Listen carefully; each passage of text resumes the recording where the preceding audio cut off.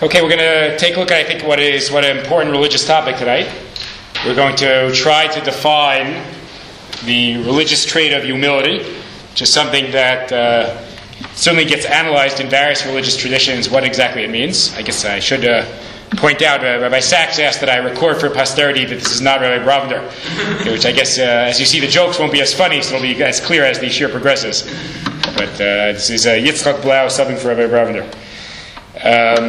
We're going to look at the religious definition of humility, and in many ways, this coming week's parsha is the best place to look in the Torah. In some ways, the classic pasuk where Moshe is defined as the most humble person. And this is certainly going to inspire a number of questions. One, why is it coming up right here in the middle? We'll see it's right in the middle of a story. It's not clear why it's the time to speak about humility. Secondly, what is humility? And thirdly, what are the implications? So let's start with the story. So we're going to look at the top right. We have a story in Bamidbar Perek Yud Bet. The story deserves a full shir on its own, which it's not going to get, but just enough to get to the issue of humility. But Daber Miriam v'Aaron v'Moshe. So Aaron and Miriam speak about their brother. I should say Miriam and Aaron, I should say, because it's important that Miriam's first. Alodod ha'isha kushira shelakach kisha kushit lakach. Something about the wife that Moshe has taken. Clearly, the simplest reading seems to be that he took a woman of some kind of darker complexion. However, Chazal and many Mefarshim in their wake say that it's actually a reference to Tzipora, that Moshe chose to separate from Tzipora. Right? In general, in Judaism, we are not in favor of separation from married life. That's not our ideal. But somehow, according to Chazal, Moshe, post a certain stage of his life, was an exception. But Aaron and Miriam, according to this view, were then talking about it. They thought it was inappropriate. So either Moshe took a second wife who's Kushit, or Moshe separates from Tzipora. That's the reference. She's the Kushit, and his brother and sister are talking about it. Fine. Vayomu harak ach b'Moshe diber Hashem, halo gam banu diber vayishma Hashem. And what's their complaint? Now their complaint seems to focus on Moshe thinks he's special.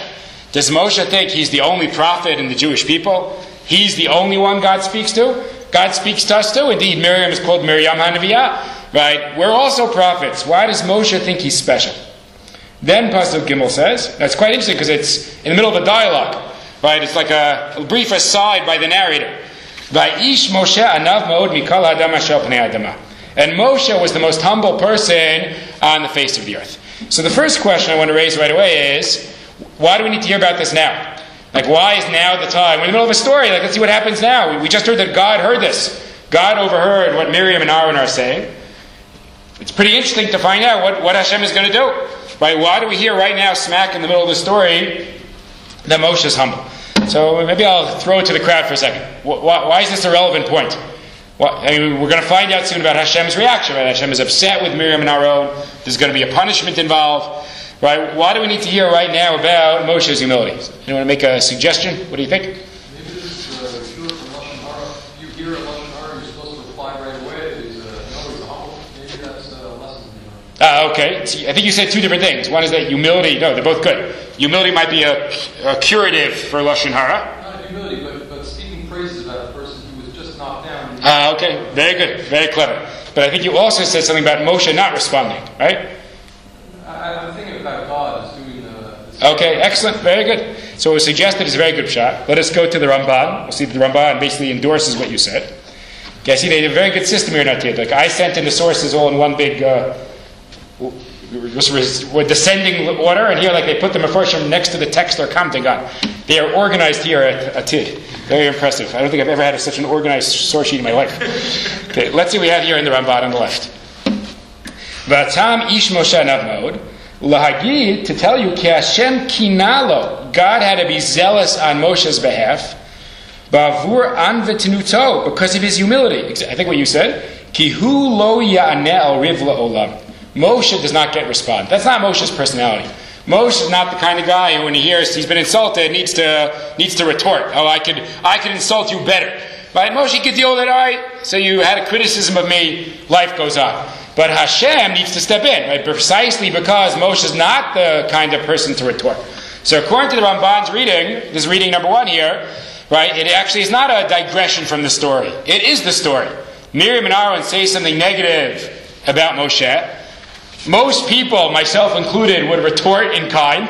Moshe is not that kind of person. He's on up mode. So Hashem says, I will step in on behalf of Moshe Rabbeinu. Okay, great. Let's keep going. Rabbi Avraham Mefaresh, right, the Ramban frequently quotes Ibn Ezra. Ibn Ezra says, V'amar kihu lo haya mevakesh gdula al shum adam. Moshe was not asking for greatness. Moshe never tried to say, I'm the best. V'lo yitka'eh b'malotol klal, af ki alachav, v'heim chotim. Therefore, they're sinning, shemidabrim alav chinam.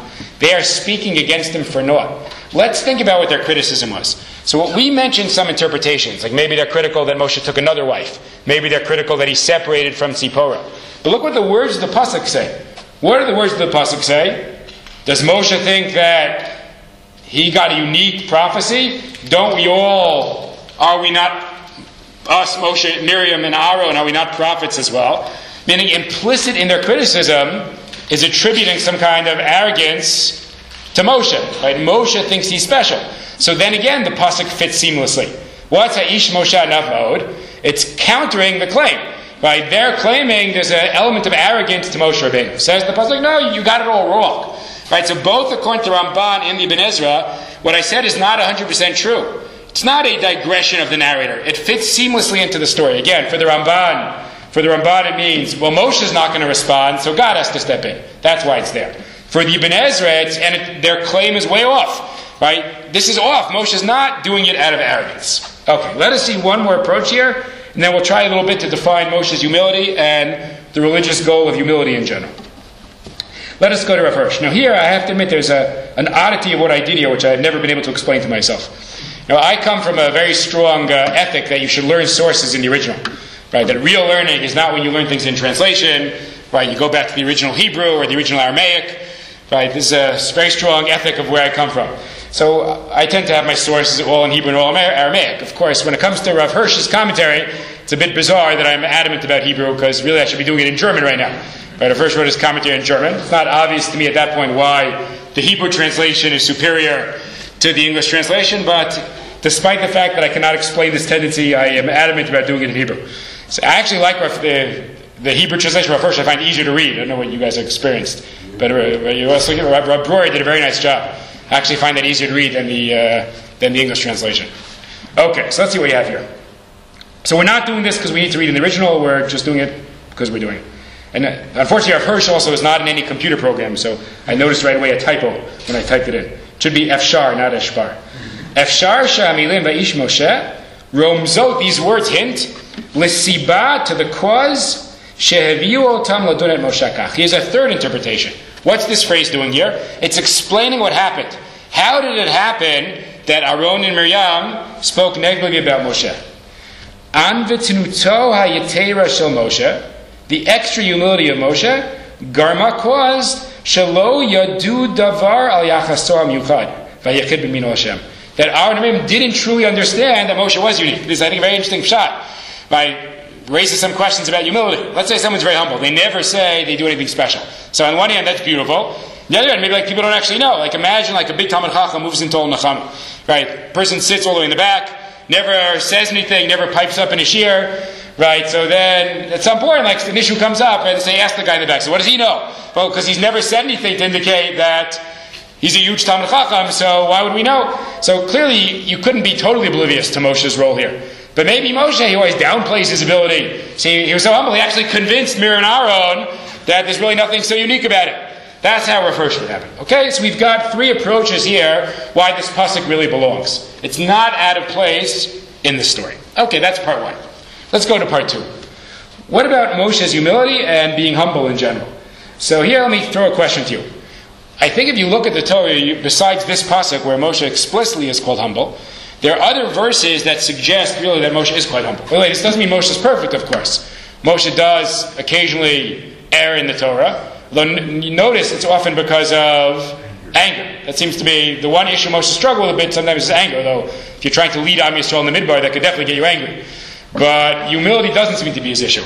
Where do we have a verse where Moshe really shows that? He's not about competition. He's not about, I have to be the best. So I think there's a very strong pasuk also in this week's parsha, which is earlier. I often wonder, is Bamidbar Yudet really have this in mind from Bamidbar Yudalf? One of the greatest stories, doesn't get talked about so much, but one of the greatest stories in Torah. What happens? There are other people prophesizing in the camp. And Yoshua seems to think that the fact that Eldad and Medad are giving, for lack of a better term, unauthorized prophecy, this is somehow problematic. She actually comes to Moshe. Moshe, you got to do something about it. I don't put him in jail, stop him, right? Do something about these young upstarts, right? Eldad and Medad. And Moshe's pasuk, it's just one of the most beautiful psukim that we have. Look at the next source. What does Moshe say? Vayomelo Moshe. Moshe says to Yoshua, "Hamekanei atali, you're jealous on my behalf. Umitein kol am Hashem neviim." I wish that all of God's people would be prophets. Right? You think that prophecy is some kind of exclusive club? Like it only works if you could leave some people out. Like the bouncer won't let people in. That's the only thing that makes it worth it. Right? That's not the way I think about life. I think it's a very powerful pasuk. Like many of us, we might be fine people, but we like the fact that we have certain things other people can't access. Right? There's almost like a little bit of a nervousness. Maybe too many other people. Maybe I give this good Dvar Torah, now everyone will know it. Right? There's the problem that we think in those terms. But apparently Moshe did not think in those terms. Moshe said, I don't have a problem. Yeshua, you have a problem with them prophesizing? I have no problem with it. So I think that fits in nicely with the concept of Moshe's humility. Yeah? Perhaps it's a problem for Yeshua's ego. Of course, like many Talmidim we see here, my Rebbe... Okay, Yafeh. That's sharp. That's very sharp. Right. That's a very sharp point. In fact, you actually see that historically. It's very interesting. Often in the world of yeshiva, if there was a debate between various rabbanim, like who would be the Rosh Yeshiva, often the Talmidim were much more vociferous about it and aggressive about it than the Rosh Yeshiva. There are several examples of that in the last 200 years of Jewish history. So I think it's a sharp psychological point. Would you say that such competition, like who should be chief rabbi, is de facto proof that neither is fit? Look, it's a little bit tricky because within limits, like a certain pride in your Rebbe and belief that he has got the talent, I think is legitimate. But the Rebbe himself will compete to be chief rabbi. Look, putting it, again, I would also be a little careful. Putting your name in for a position, it also doesn't mean you're necessarily arrogant or self-serving. Meaning, people apply to be rabbi of shuls also, right? I would be careful. I mean, I admit there's certainly a danger in rabbinic competitions, and often one's not sure that L'Shem Shemaim is really the operative principle. Just I wouldn't go so far as to say that like any kind of entry into a competition of some kind or another is problematic. That seems a little bit too strong for me. Okay? You could be free to disagree. It's okay with me. Okay. So let's now, So now we have both why Moshe's humility is mentioned in Yud-Bet, and I think we have a sterling example of Moshe's humility in Bamidbar Yud-Aleph. Let us, I think, we'll start going to some very insightful pieces here. Let us now see, I think, a very, very beautiful piece by the Meshech Chachma. Before we get there, though, we have to read one pasuk. Because he's playing off the pasuk, although I'm convinced here, Rav Meir Simcha just had a great idea, and he was like looking for a pasuk to fit in it. So he happened to find our pasuk, but I think the idea was really what motivated him here. Let's look at Bamidbar Tetzayin. This is in the middle of the Korach episode, and the people are complaining about Moshe, and Moshe does not know why they're complaining about him. Here also he gets angry, by the way. So now I'm on the right-hand side. Vayichar Moshe Mo, Moshe is quite angry. Vayomer el Hashem, he says to God, Al teifin el mitchatam. Don't turn to their mincha, don't accept the mincha of these people. Lo chamor echad me'em nasati. I never took one of their donkeys. Lo rotit echad me'em, I never did anything bad. I didn't take advantage of my position. I'm not the kind of leader who somehow taxes you and all of a sudden all your good stuff is going to him. That's not who I am.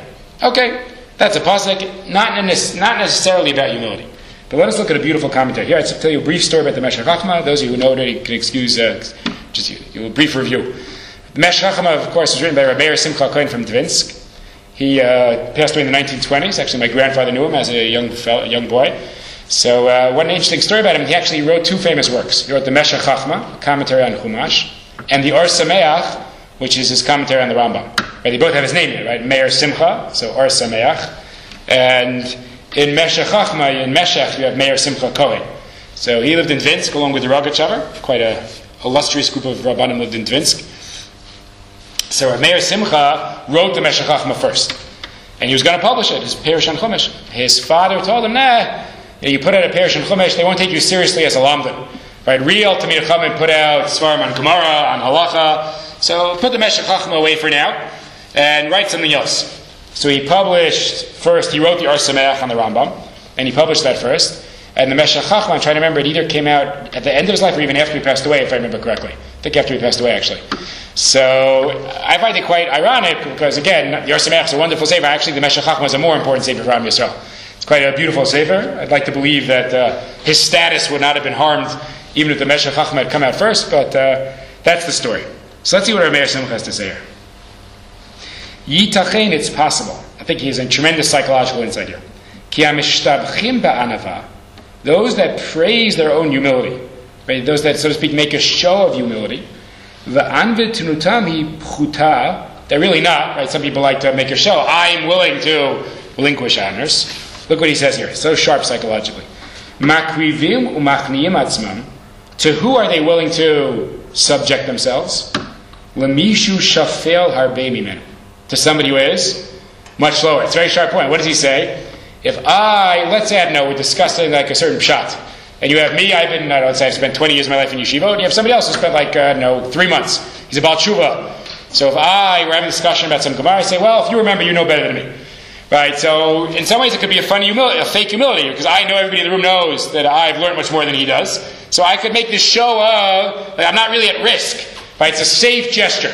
Right? So with someone who everyone knows is much lesser than you in a given field, so it's easy to be humble. Right? Right? No cost whatsoever. You should win humility points in society. Says Rabbi Meir Simcha, that's easy. Right? Shmishu shafel mimenu b'malato umechabkim umenashkim otam. Aval mi shehu be'erkam. What if someone is be'erkam, someone who's a genuine rival, someone who actually is on their level? O erech yoter gavoa, or even worse, someone who actually is a bit higher than me. Asher yitachein with now I have to be nervous. If I give in public, people might actually get the idea. Ki hachna eino mitzad hanava. I'm not giving in because I'm humble. Rak mitzad hatzedek. Wait, no, this is too dangerous, right? If I give in to this guy who's my rival, I say, you know better, people might actually think he knows better, right? That's too dangerous. Then I got to fight to the death, right? So our Meir Simcha is this very sharp, I think it's true, psychological insight. The genuinely humble person can be humble even vis-a-vis real rivals. The phony humble person finds it easy to be humble when it's not a real rivalry, when everyone knows the truth, but will struggle when there's a genuine rivalry. Again, I think this happens. Even in the rabbinic world, unfortunately, you can have rabbis who will easily give in to the local farmer, but there's a fight with another rabbi, and then you can never admit that you're wrong, right? Then you have to go on forever. So Meir Simcha says that is a known problem, a known danger in the world of humility. So then he says, I'm not going to do the rest inside, it's a cute reading. He says, when we use the word echad could have two meanings. Chazal pick up on this sometimes. Echad could just mean an individual, but sometimes Chazal say the word echad is used to mean like the miyuchad, like a special one, like when the king of Gur says kimat shachav echad ha'am. He does not mean just any old fellow of the people, a man of the people. He means the man of the people, i.e. me. Right? So echad could also be miyuchad. So Rabbi Meir Simcha would like to take echad in this pasuk as being a significant person. So what does Moshe say? Lo chamor echad mehem nasati. It's not only that I didn't start up with people who are obviously lower than me. Even the miyuchadim, even those that have stature, I was not lording over them either. Right? I'm not a phony humble person. It's not only that a show. Right? I never tried to put down rivals just because they were rivals. Yeah. Just historically, did Meir Simcha have any problems with the Rogatchover? So as far as I know, they did not fight. Yeah. Look, I think they also had different turfs to some degree, but that doesn't prevent fighting though. So I'm pretty sure. I have not read every piece of biographical information about both of them, but from what I've seen, I'm not aware of any stories about them fighting.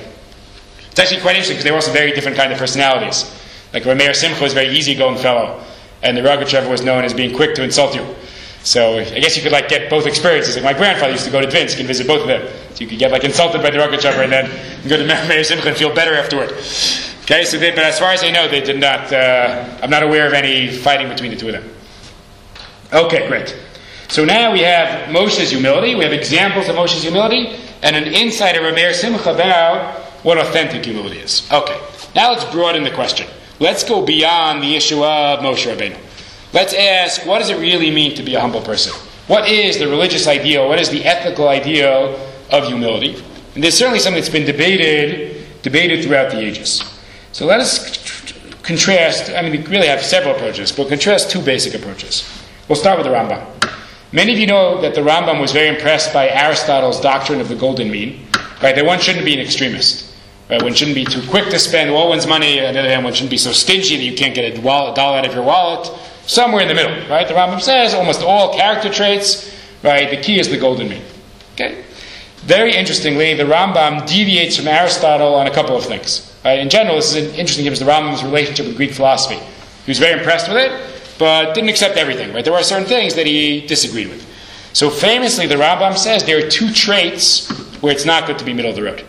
Okay, the two traits, of course, are Shem Yaakov. Yes, anger and humility. But, don't be middle of the road with anger. Be an extremist against anger, and be an extremist against arrogance. But what does that mean to be an extremist against arrogance? So let's see what the Rambam says here in the Mishnah Torah. This is something, if you really want to study, by the way, it's tricky because the Rambam talks about the golden mean in more than one place. Right? He talks about the golden mean in Shmona Prakim, in his introduction to his commentary on Pirkei Avot. He talks about the golden mean in Hilchot Deot. Even in Hilchot Deot, there are differences between his presentation in the first parak of Hilchot Deot and the second parak. So this is a well-known conundrum. I want you to realize I'm going to oversimplify a bit. Anybody who writes the definitive work, puts all the Rambam texts together on the golden mean, will be famous forever. This is your opportunity. Okay, so let's see what the Rambam says here. And at what age he said. Yeah, okay. Well, that's easier to figure out. There's some character traits. By the way, it's interesting. We use the word deot normally to mean opinions. Right? The Rambam doesn't mean opinions. Hilchot Deot is about character traits. Right? The Rambam discusses philosophical opinions in Hilchot Yesodei HaTorah. Deot for the Rambam here is character traits. There are character traits which you should not be a middle-of-the-road person. Be an extremist. Go to one extreme. Like arrogance. Run away from arrogance like the plague. Now look what he says. Very powerful language. The Torah isn't the one you only to be humble. But rather, lowly of spirit. By the way, I didn't notice this till right now. Later on I was going to differentiate between these two terms. But the Rambam himself does so. Apparently, there's anav, that's regular humility, but then there's shval ruach. Shval ruach is a more extreme position than anav. We're going to see a few commentators are going to agree with this terminology. Don't be an anav, that would be middle of the road. Be an extremist. Be a shval ruach. What does it mean to be a shval ruach? So he says, "V'tzia ruach nemucha ma'od," very lowly of spirit. V'lefikach nemar Moshe Rabbeinu anav ma'od. V'lo nemar anav bilvad. Very interesting. So you might have said, but Moshe's goal is not to be shval ruach. The wording in the Pesukim is anav. Says the Rambam, yeah, but look what it says. It says anav ma'od. So that anav ma'od means, no, it's not just regular anava. Now this seems to mean, again, the Rambam doesn't fully explain here, but somehow you think even lesser of yourself. You're not just an anav, you're shval ruach. Okay, so this is picked up on by the Mesilas Yesharim, by the Ramchal. Now the Ramchal doesn't make this terminology split, but I think it still typifies the position, irrespective of the terminology question. Let's go to Maharal in his classic ethical work, Mesilas Yesharim. Ki harei kol ma'ala shu meisig, says the Ramchal, any level, any achievement you have, you did something nice, like you ran a chesed organization, you lived a Masechet, that's very good. Eino el chesed kel alav. Nah, that wasn't you. That was God. God had enabled you to do it. Shirotze lachunoto, God wanted to bestow favor upon you. But if you really look at who you are, you look at your nature, what are you really? Shval v'nivzat mod. You are a lowly and a degraded creature. Now, he doesn't differentiate between the terms, but Mesilas Yesharim seems to think that, you should really look at yourself and say, I'm pretty lousy. Right? These achievements I had, it wasn't really even me, it was just God helping me. Right? In some ways, you have an extreme position here. Right? Which again, the Rambam didn't spell out his position, but he did say, don't be just an anav, be a shval ruach. So one religious and ethical position out there is really, you shouldn't think so highly of yourself. Actually think poorly of yourself. Maybe that is one kind of religious ideal. That does seem to be what we have here, at first glance at least, in the Rambam and the Ramchal. The Rambam's son has that position. Okay, very good. Very good. Okay, so now we're going to outline another position, and we're going to try to discuss in a little bit more depth, perhaps some advantages and disadvantages of the two positions. Right? It's hard to deny that both positions exist in our tradition. And when that happens, one of the things we have to figure out is what do we see as the advantages? What are the dangers of each position? What might be a smarter pedagogic maneuver? So let's go to Nitziv. Okay, before we get to the set up the Nitziv, I'd like to turn the page for a second. We'll come back to this Nitziv. We need to see 2 Gemaras, and then we'll be able to understand this Nitziv. Okay, some of you have probably heard this from me before, or just heard it before, but it's worth doing it again anyway. I always point out the Gemara tells a few jokes. Not many, but there are at least 4 or 5 jokes in the Gemara. Okay, really, if you go through Daf Yomi, it's not a great ratio, waiting for those 4 and 5 jokes, but here's one of them. Okay, there's a mission at the end of Sota, which says when various Tanaim died, certain traits left the world. We might say, someone today might say, for Yushal Yaakov, I'll use a football analogy to make you happy. Someone said, when David Beckham retired, there are no more good free kickers in soccer.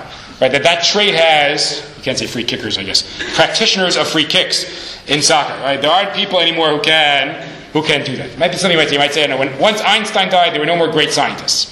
So the Gemara says this about, the Mishnah says about certain Tanaim. So it says when Rabbi Yehuda Anasi died, there were no more humble people and no more fears of sin. So let's see the Gemara. Mishameit Rebbe, when Rebbe died, Batla Anavav Yeredchet. That was it.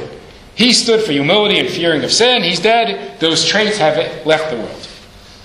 These are the last 2 lines of Sota, by the way. I was wondering if the Gemara put a joke at the end. You made it to the end of the Masechet, your reward is you get a joke. Amalei Rav Yosef Latana. So Rav Yosef says to the person reciting the Tannitic material, Lo titni anava. What do you mean there's no more humble people in the world? Don't say that. Dikana. After all, there's me. Right, yours truly. What do you mean there's no more humble people in the world? You can't say that. I'm here. Now, clearly, Rav Yosef, on one level, was trying to be funny. What do you mean there's no more humble people? There's me. But maybe he was trying to make a deeper point also. Why did Rav Yosef get up and say, what do you mean there's no more humble people? There's yours truly. So let's take a break on that for 1 second. Leave that as a question. Why Rav Yosef says that. And go to the next source. Also a fascinating source. There are too many good tangents I'd like to go on here, but I'm going to resist the temptation for once. Okay, there's a famous question, because there are different types of scholars in the world. Right? This is true both in Torah and in other fields. There's one scholar who just has read every book out there. Learned every line in the Sefer. They just have seen all the material. That is one kind of very impressive scholar. There's another kind of scholar who you don't feel like they've read everything, but you're amazed at the depth of their analysis. Such a penetrating analysis. Again, I think this is true in Torah, it's true in the university world. Many of us had college professors who represented both kinds of genius. But in the yeshiva world, it's also a split like this. And it's often a question, well, you have a Rosh Yeshiva position out there, so who should you give it to? The one who knows every source, or the one who's very good at analyzing? Right? Which one is more crucial for the position? Obviously, in the ideal yeshiva, you have both traits represented perhaps by different scholars. I'm sorry? You should only give it to the one who will do it free and earn his livelihood honestly. There you go. Okay, so let's see the challenge here. So the Gemara says, Rav Yosef Sinai. Sinai means he knew it all. It was like he was standing there at Sinai and they were funneling all the Torah information into him. He just got it all. Rav Yosef, he'd read every sefer. Rabba Oker Harim. Rabba was an uprooter of mountains. Uprooter of mountains is a metaphor for being very good argumentation. Since you didn't like the joke of the Gemara Sota, I'll tell you another joke. Okay, I'll tell you a good yeshivish joke. Okay, the Gemara is about to ask, who should they pick? Who's better, right? The one who knows it all, or the one who's good at reasoning? So the Gemara, what's the Gemara's terminology? Who wins? Sinai, who knows it all, or Oker Harim, the one who's good at reasoning? So I once gave a shiur, and someone came up to me after the shiur, a fellow in my community named Tomer Moskowitz, and he said, I don't understand. If it's Sinai against Oker Harim, what kind of competition is that? Obviously, who wins? I mean, you have a mountain against the uprooter of mountains. So why they ask who wins the Sinai or Oker Harim? Obviously, the Oker Harim. So he says, but the Oker Harim can't find the Sinai. Okay. If you didn't get it, forget about it. Okay. So Rav Yosef Sinai Rabba Oker Harim. Sholchu l'taman. So they sent a question. Eizemehen Kodim. Who should be the Rosh Yeshiva? Here we are in Pumbedita. We need to appoint either Rabba or Rav Yosef. Who should we appoint? Sholchulu. So they sent back Sinai Adif. Pick the one who knows it all. Pick Rav Yosef. Dama Marcus, the master said, Hakol tzrichin l'mari chataya. Everyone needs the master of the wheat. You need the person with the material. I really don't want to get into it, but there's a very interesting piece in Rav Shlomo Kluger. Rav Shlomo Kluger argues this was only true at the time of the Gemara. Because before Torah Shabbat Pez written down, then what you need more than anything is the information. If you don't have the information, you can't get started. Rav Shlomo Kluger argues, but once it's the 1700s and it's all written down, now the most important thing is someone who's good at analysis. I don't know if he's right, but if Rav Shlomo Kluger is right, it's all the more so true in our day. Right? Our problem is not accessing the information. Our problem is figuring out what to do with it. Right? So again, it's very interesting whether Rav Shlomo Kluger is correct or not, but to the degree that he's correct, it's all the more true today. Be that as it may, the Gemara preferred the Sinai. I.e., they preferred Rav Yosef. Okay. But something very interesting happened. Afilu hachi lo kibo Rav Yosef. Rav Yosef did not accept it. He said, no, give it to Rabbah. I don't need it. Last place. Malach Rabbah Esrin V'Tarte Shnun. There's a fascinating postscript. Rabbah was the king. He was Rosh Yeshiva for 22 years. So when Rav Yosef turned down this position, it wasn't like he got it 3 years later. Right? For 22 years, Rabbah is the Rosh Yeshiva. V'Hadar Malach Rav Yosef. And only after that, so it was a pretty significant gesture. Right? He got the job 22 years later. V'Kol Shani de Malach Rabbah. All the years that Rabbah was the king, as it were, Rav Yosef afilu umna lebeite lo chalif. The uman, the craftsman, which I'll go with Rashi here, Rashi says it's the bloodletter. The bloodletter did not come to his house. The bloodletter did not make house calls. Now you have to think about the following. You have to remember that for most of human history, bloodletting was considered a respectable medical profession. Right? I often point out when I teach this, people think like, oh, in the Gemara they thought bloodletting was good. Like, go back to like 1750, there's still bloodletting. Right? It's only quite recently in human history that they decided that bloodletting was not the way to go. Right? I think George Washington was bloodletted, if I remember correctly. I think some people think it's why he died, if I recall. But, is that correct? Yes, pre-scientific times. Right. The Rav said once that when the Gemara speaks about right, correct. Correct. It means the witch doctors which existed. Correct. I think there's a lot of truth to that. If we look at the way doctors are related to in earlier sources, I think our doctors have a better batting average. Like, not that they're flawless, but they do have a better batting average. I think that's correct. It all makes you wonder, like in like the 400s, like why anybody would go to a doctor. Like, was your rate better than if you did it? I wondered about that for a while, actually. But in any case, so what we have here is basically a parallel to the doctor making house calls. Like, what happens if you're a chashav person in society? So the bloodletter comes to your house, right? The doctor makes a house call. If you're just a run-of-the-mill fellow, so you have to go to the bloodletter shop, to his office. Right, he doesn't make a house call. What did Rav Yosef do? So Rav Yosef turns down the position for 22 years, and the whole time refuses to take honorific rewards. Right? I'm not going to have the bloodletter make a house call. I'll get in line just like anybody else at the bloodletter's office. Okay. With that, we can now go back to the Netziv. Let's go back to the first page, and we'll set up the other view of humility, and we'll try to analyze which one is better. Okay. Says the Netziv, bottom source, Hamik Davar, Rav Naftali Tzvi Yehuda Berliner, right, the Rosh Yeshiva of Volozhin. Umashma'ut anav, what's the real meaning of humility? Hu she'enu choshesh l'chvodo v'tzaro. You're not so concerned about your honor. You don't demand to get shlishi in shul. If you didn't get maftir yona, life goes on. If you're not honored at the shul dinner, that's also okay. V'lo mishum shu shafel ba'atzmo. But not because you have a low opinion of yourself. The Eino Makir Batzmo, it's not that you don't know, She'eno Ra'oi L'Zatzar, you didn't deserve this degrading behavior, Beheder HaKavod, Ela Mashmutanav, what does it really mean to be humble? Shu Mitnaheg, you function, Belich Shash Al Kvodo. You're not concerned about getting recognition. Says the Netziv, humility is not about low self-esteem.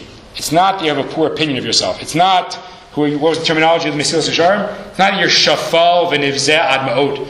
You're not shafal v'nivzeh mode. You might have a healthy sense of your own abilities, right? But you're not constantly demanding recognition. Again, you don't need to chashav aliyah. You don't need to be honored at the dinner. If people don't realize that you're the biggest expert in the room, you could live with that too, right? It's about your social interaction. Now, presumably, Netziv would think it's not only social. Look, if I think I'm the greatest human being in human history, presumably you think that's a problem. But if you have a basic, healthy sense of self and you're aware of your good qualities, but you're not always demanding recognition, that's what it really means to be an anav. Now, if you get back to the terminology split, I didn't quote this part, but the Netziv says, I disagree with Mesilas Yesharim. Because the Mesilas Yesharim says, anav equals shval ruach, and I say anav does not equal shval ruach. In some ways, the Netziv is like the Rambam. Not that he agrees with the Rambam, but about the terminology. Right? The Rambam said, don't be an anav. That would be like a middle of the road. That would be a golden mean. Be a shval ruach. Be anav ma'od. The Netziv says nothing doing. Be an anav. Don't be a shval ruach. Right? And it's being anav is mostly in like this, how I interact with other people. I don't always demand that I get everything. I don't demand every honor. That's what it means to be an anav. Now this, you might think that's easy. This is not easy at all, by the way. There was one year at the YU dinner, I was not there, but it was a well-known story. Right, a very wealthy fellow got up and said, I love kavod, I wish there was a bracha to make upon receiving kavod. I would make it right now. Right, that's what the person said. So this is certainly a real challenge out there in the world of humanity. And the Netziv says that's the real challenge of being anav, not to demand recognition all the time. Then the Netziv says something very interesting. He says, I could prove it from Rav Yosef. What does Rav Yosef say at the end of Sota? Rav Yosef says, what do you mean there's no more humble people? There's me. Now, how could Rav Yosef say that? So if you think anav means you're shval ruach, so that makes no sense. How could a shval ruach get up and say, there's me? Now, I admit, even according to the Netziv, it's a bit difficult that Rav Yosef said that. But there's one thing that's great, though. This is the same Rav Yosef who, in Harayot, what did he do? For 22 years, he turned down the Rosh Yeshiva job and refused to take titles. So maybe such a person could, on some level, say, like, it's not true people don't give up kavod anymore. I legitimately was willing to give up kavod. From the Netziv's perspective, it makes more sense what Rav Yosef said. Imagine that the Sota story happened after the Harayot story. So Rav Yosef is listening and someone says, there's no more anava. And anava means, according to Netziv, no one's willing to give up honors anymore. So Rav Yosef could legitimately get up and say, no one's willing to give up honors anymore. But where have I been for the last 22 years? Like, I haven't given up honors. It's not true. But that makes sense. Not if you think anav means to be shval ruach, to have a low opinion of yourself. Okay, we're good? So we've got the Rambam and the Ramchal on one side. We've got the Netziv on the other side. Let's now talk about some of the pluses and minuses of the two sides. Okay, let's go back to the second page. See if we can sneak it in. I'm going to have to skip one source here. I always put too much on, but there's just some great stuff I'd like to get to. Okay. Let us see some of the pluses and minuses of both sides. Okay, let's start with Rav Kook. Okay, Rav Kook has a wonderful work called Midot HaRa'aya, where he goes through different character traits, his little thoughts on character traits. And Rav Kook, some of you may know, Rav Kook spent a little bit more than a year in Volozhin, which means Rav Kook was actually a student of the Netziv. Okay, in fact, Rav Kook has an essay on the Netziv. So, I don't know to what degree Rav Kook was influenced by the Netziv, but here he certainly agrees. Let's see what Rav Kook says about humility. So I'm skipping the Tiferet Yisrael. It's quite interesting, Tiferet Yisrael. Those of you who want can read it on your own. Let's go to I'll mention it very briefly. Tiferet Yisrael basically says that both models exist in Tanakh. It's quite interesting, actually. He says the model of Anav is Moshe. Moshe was aware of his traits, but he was an Anav. And the model of Shval Ruach is David HaMelech, which is quite interesting. It's good food for thought when you're reading through Tehillim. Like David has a greater sense of I'm really worthless. But that's something that Moshe doesn't express. Now clearly, to some degree, David expresses that after the Chet of Bathsheba. But at the same time, it's an interesting suggestion that maybe both models are there in the great personalities of Tanakh. But be that as it may, let us go to Rav Kook and Anava. Kol zman she'anava mevi atzvon, as long as Anava brings depression, brings sadness, he psula. Right away it's invalid. Now, I would broaden the point a little bit, and Rav Kook agrees with this. I just didn't quote the whole thing. Very often, let me say the following. I've been in education now. How long have I been in education for? 16 years. Right? So if someone asked me the following question, like, you've had arrogant students, and you've had underconfident students. How do you compare the two? So I might say as follows. There's two separate questions. One is, which student is more irritating to teach? And the other question is, which one is more self-destructive? Now, I think I'd probably admit it's probably more irritating to have an arrogant student than a student with low self-esteem. But that's a separate question from which one is harming themselves more. And I think we've all seen in the world that someone who really is convinced that they don't have it, right, that they've got no hope, that they really don't have good qualities, that is invariably a self-fulfilling prophecy. For Rav Kook's reason, it's a downer, right? You get depressed. But it's not just a question of depression. It's also a question, again, of the self-fulfilling prophecy. Like, how can you really achieve anything in life? Right? How can you ask a good kasha and Gemara if you're convinced all your questions are stupid? Right? You don't have a chance. So, the first point I would make, again, in terms of making this choice, there's a certain danger in taking the shval ruach, the shval b'nivzeh ad ma'od. Shval b'nivzeh ad ma'od could be this depressing state. It could be a self-fulfilling prophecy. There's definitely a certain danger there, which is why I'd be wary. It's one of the reasons my inclination is to go with the Netziv's interpretation of Anava and not with the Ramchal's interpretation. That's the first thing I'd say. Okay. I'd like to make a second point here. Let's start with the Gemara in Brachot. I'm going to go a little bit out of order. There's a Gemara in Brachot. I'm going to run out of time here. There's a Gemara in Brachot that says as follows. I have to do most of it outside. There's a Gemara in Brachot where Moshe Rabbeinu says to the Jewish people, he says in the Torah, but the Gemara discusses this. What does God ask from you? Atay Yisrael Mashan L'kach Shalom L'cha Ki Im lira. What does God ask from you? Just one little thing. What does God ask? Just that you fear Him. So the Gemara in Brachot asks the obvious question. That's it? I mean, that's a little thing. All God asks is that you fear Him. Fear of God is one of the grand religious goals of life. Reverence for divinity, right? Why is the Gemara treating it like it's this minor achievement? So what's the Gemara's answer? Many may know. For Moshe, it was a minor thing. Okay, that's the Gemara in Brachot, right? For Moshe, it was milta zutrata. Now, there's an obvious question to be asked there, which is what? Again, Moshe says to the Jewish people, all God asks from you is that you fear Him, that you have reverence for Him. Then the Gemara's question is, but what do you mean all? That's a big deal. The Gemara's answer, for Moshe, it wasn't a big deal. It was an easy thing. What's the problem? Why does that not answer the question? It doesn't answer the question at all. Because, everyone should ask me a very basic question here. Moshe's talking to Am Yisrael. A leader should be talking from the Kal's vantage point, not from his own. Like, let's say someone walks into this shul right now who's never heard a word of Hebrew before. And I say, they're straight from, I don't know, wherever they're from. They're straight from Norway. Right? A Norwegian tourist walks in the back, curious what's happening. I say, why can't you read this pasuk? It's Shema Yisrael, right? It's so easy. Right? Why does it help that it's easy for me? That doesn't help this person. How could Moshe Rabbeinu say, fear of heaven is a minor thing, it's easy for me? How does that help Am Yisrael? So I'm going to do it outside, but the Eitz Yosef says, Eitz Yosef is one of the Pirushim you find in Din Yaakov. He said it has to do with Moshe's humility. Moshe knew that he'd achieved fear of heaven, but he didn't realize that was because He was humble.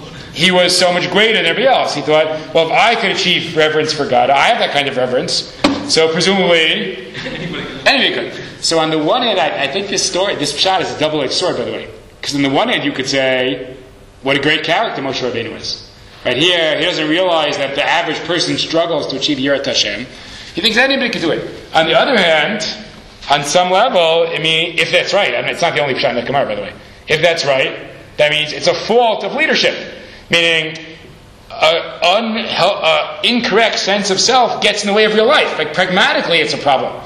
Right? If you think you can't do it and you can, or if you're confused about your relationship with other people based on some unbalanced sense of lowliness, so you can't function. Right? This is a separate point I made before. My first point was that it's self-defeating. It hurts yourself. This is not about being self-defeating, but it's about, I can't do the things I need to do. I can't view the situation correctly. It's going to get in the way of the accurate representation of what I have to deal with in life. Again, it doesn't mean I should think I'm the greatest person ever. Of course, that might probably is not accurate either, actually. Not accurate.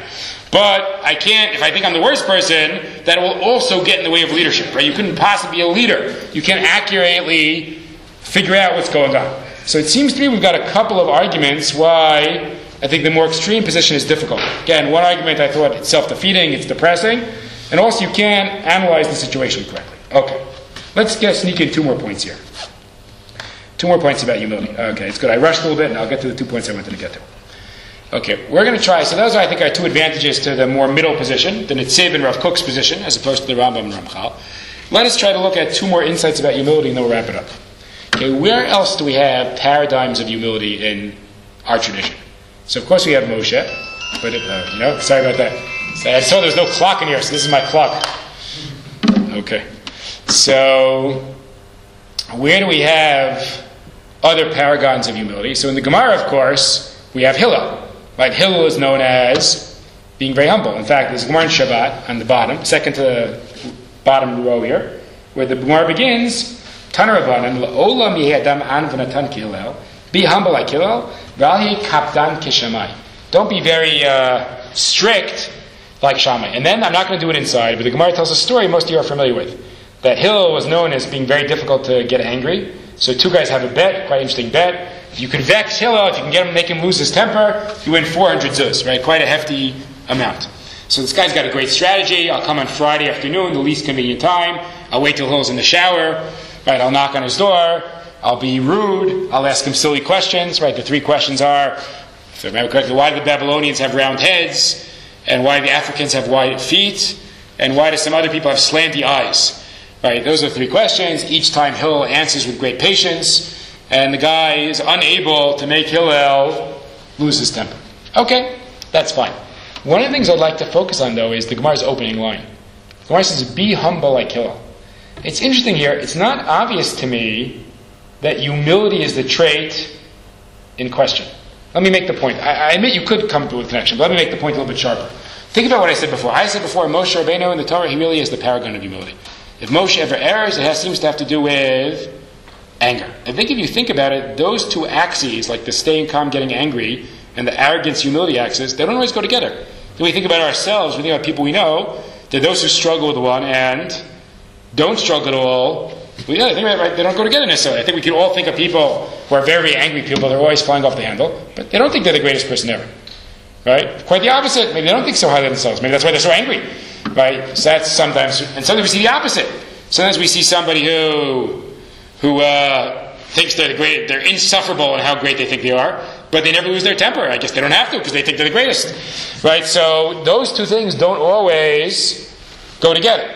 So in theory, the Gemara could have said, Hillel's trait here is not humility, it's, equanimity. Hillel knows how to, everyone with me at this point? It's not obvious to me the Gemara is highlighting the relevant trait of Hillel. Now I realize one could say, but there is a relationship.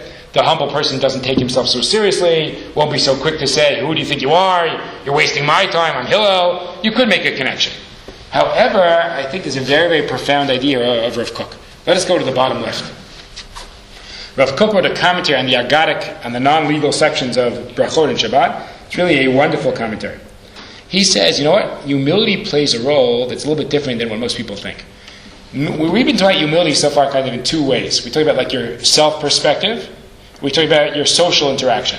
Says Rav Kook, there's another angle on humility that is worth thinking about. Here we go. I'm on the bottom left source. Amna midat ha'anava, the trait of humility. Keshem shehi mokirat kol beria, just like it values every person, right? You're not so quick to dismiss an individual. Umokira, umechabdata, and you honor him. Kachi mokirat kol rayon. So too, it values every idea. Rav Kook saying something very profound here. Humility is also true vis-a-vis the world of ideas. There is humility in terms of ideas. What does that mean? Umachzeret al hatzadim. It checks every angle. Ulai timsa eza toelet masit umusarit. Maybe this field of inquiry has some kind of practical benefit or ethical benefit. Oshtehan yachad. If you think about this, I think it's such a beautiful, such a profound idea. Rav Kook say, imagine the arrogant scholar. What is the arrogant scholar very quick to do? Somebody brings up some other field. What do you say? Like with a sweep of the hand, you say, that field? It's a total waste of time. Like serious scholars do not engage in that. What should we make fun of? I don't know, make fun of sociology. I hope there's no sociologist in the audience. Right, what do you say? You say, like, I'm a serious scientist, like I study biology, or I'm a serious thinker, I'm a philosopher. Right, the guy who's a professor of sociology walks in and you say, sociology, feh. It's all common sense. There's no great thought there. Right? You can be very quick to dismiss an entire field of inquiry. Right? Says Rav Kook, that's also an arrogance. It's an arrogance that you're so quick to decide this whole field of inquiry has nothing to contribute to humanity. Now Rav Kook is saying something powerful here. What happens in this story? So it's really great. What does the guy try to do to get Hillel angry? He tries to say, I'll ask silly questions. But according to Rav Kook, something ironic happened. The guy wanted to ask silly questions. Rav Kook would say, who could waste time with such silly questions? But Hillel would say, what was Hillel's first reaction? Hillel says, wait, before I dismiss it, maybe it's not a ridiculous question. Now you end up with a tremendous irony. By the way, the Sfas Emes says this too. Well, he doesn't make this point about humility. But the Sfas Emes says, the guy tries to ask a ridiculous question, and lo and behold, he's thwarted because Hillel says, maybe there's something to that. Maybe it's worth asking why different people have different genetic characteristics. Is there some evolutionary explanation, some scientific explanation, some divine providence explanation? Right? Again, but why is Hillel able to do that? Precisely because he's humble. So I think we have another profound idea here. The humble vis-a-vis the world of ideas. One more point about this intellectual humility. Rav Kook goes on to say, here we go. I'm in 3 lines from the bottom. There's another aspect. Lashpil hamabat, to lower the glance. Can you solve something al pi derech pashut umuvorar, in a clear and simple way? She'ein tzarech cheshbonot Rav Chokim. You don't need far-fetched theories. Rav Kook says again, just beautiful. There's another aspect of the arrogant scholar. What's the other aspect of the arrogant scholar? You can never have a simple explanation, because you want to give an explanation that only 3 scholars in the world can understand. Right? Someone says to you, why is it this way? You say, well, I can tell it to you, but you'll have to go to graduate school in physics next 6 years first, and then I'll be able to explain it to you. Right? But what if it's actually simpler, but it's not satisfying to the arrogant scholar? Right? Says Rav Kook, that's also manifest here. So says Rav Kook, there's an intellectual humility. There's a humility in the world of ideas that is manifest in Hillel. Hillel, A, is not so quick to dismiss the whole field of inquiry. B, Hillel says maybe this is... Rav Kook, by the way, is also playing off Hillel's answers here. Hillel will say things like, why do the Africans have wide feet? Because they live in the swamps, and they need to be able to walk across the swampland. So without getting to the question whether it's divine providence or Lamarckian evolution, without getting into that, right, or survival of the widest, right, so without getting into that, right, what you have here is, Rav Kook says, I don't need some fancy explanation, right? Whatever can explain it, right? I don't have to come up with something that only 3 people in the world can understand. That, I'm sorry? The world, the literature, they have this hatred of common sense.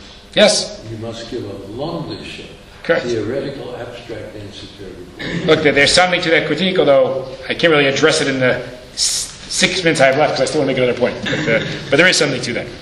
Okay, let's close with one last point. Let me just review what we've done until now, and I'll sneak in one last thing. What have we seen? We saw why the Torah brings up Moshe's humility in our story. Right? Either explains why God has to step in, or it explains why Miriam and Aaron were wrong, or according to Hirsch, it explains why they didn't understand Moshe's greatness. Fine. We saw a great example of Moshe's humility. It really doesn't bother him that Eldad and Medad prophesize. He says, let everybody be prophets. Rav Meir Simcha had that great idea. Says Rav Meir Simcha, that's real humility. Because it's easy to be humble about the local woodchopper. But someone who might actually be thought of as your rival, somebody else with authentic prophecy, that's the real test of humility, which I think is something really worth thinking about, Rav Meir Simcha says. Okay, then we set up 2 models of the religious ideal of humility.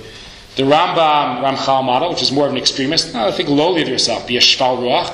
And the Rav Kook Nitzid model about being an anav. Says to Nitzid, you don't think lowly of yourself, but you don't demand recognition all the time. That's what it means to be an anav. He had his proof from the Rav Yosef story. I point out a few difficulties or a few dangers of the Ramchal position.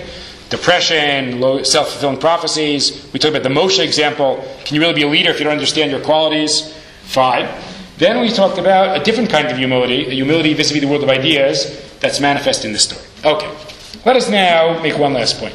I've been talking about not taking the extreme position of humility, having a healthy sense of self. Now again, let's be fair to the Rambam and Ramchal, but there's still a danger, right? Human beings like to think very highly of themselves, right? Maybe if you have a healthy sense of self, you really will become an arrogant person. What is a good way to counter that? So we're going to close with one idea.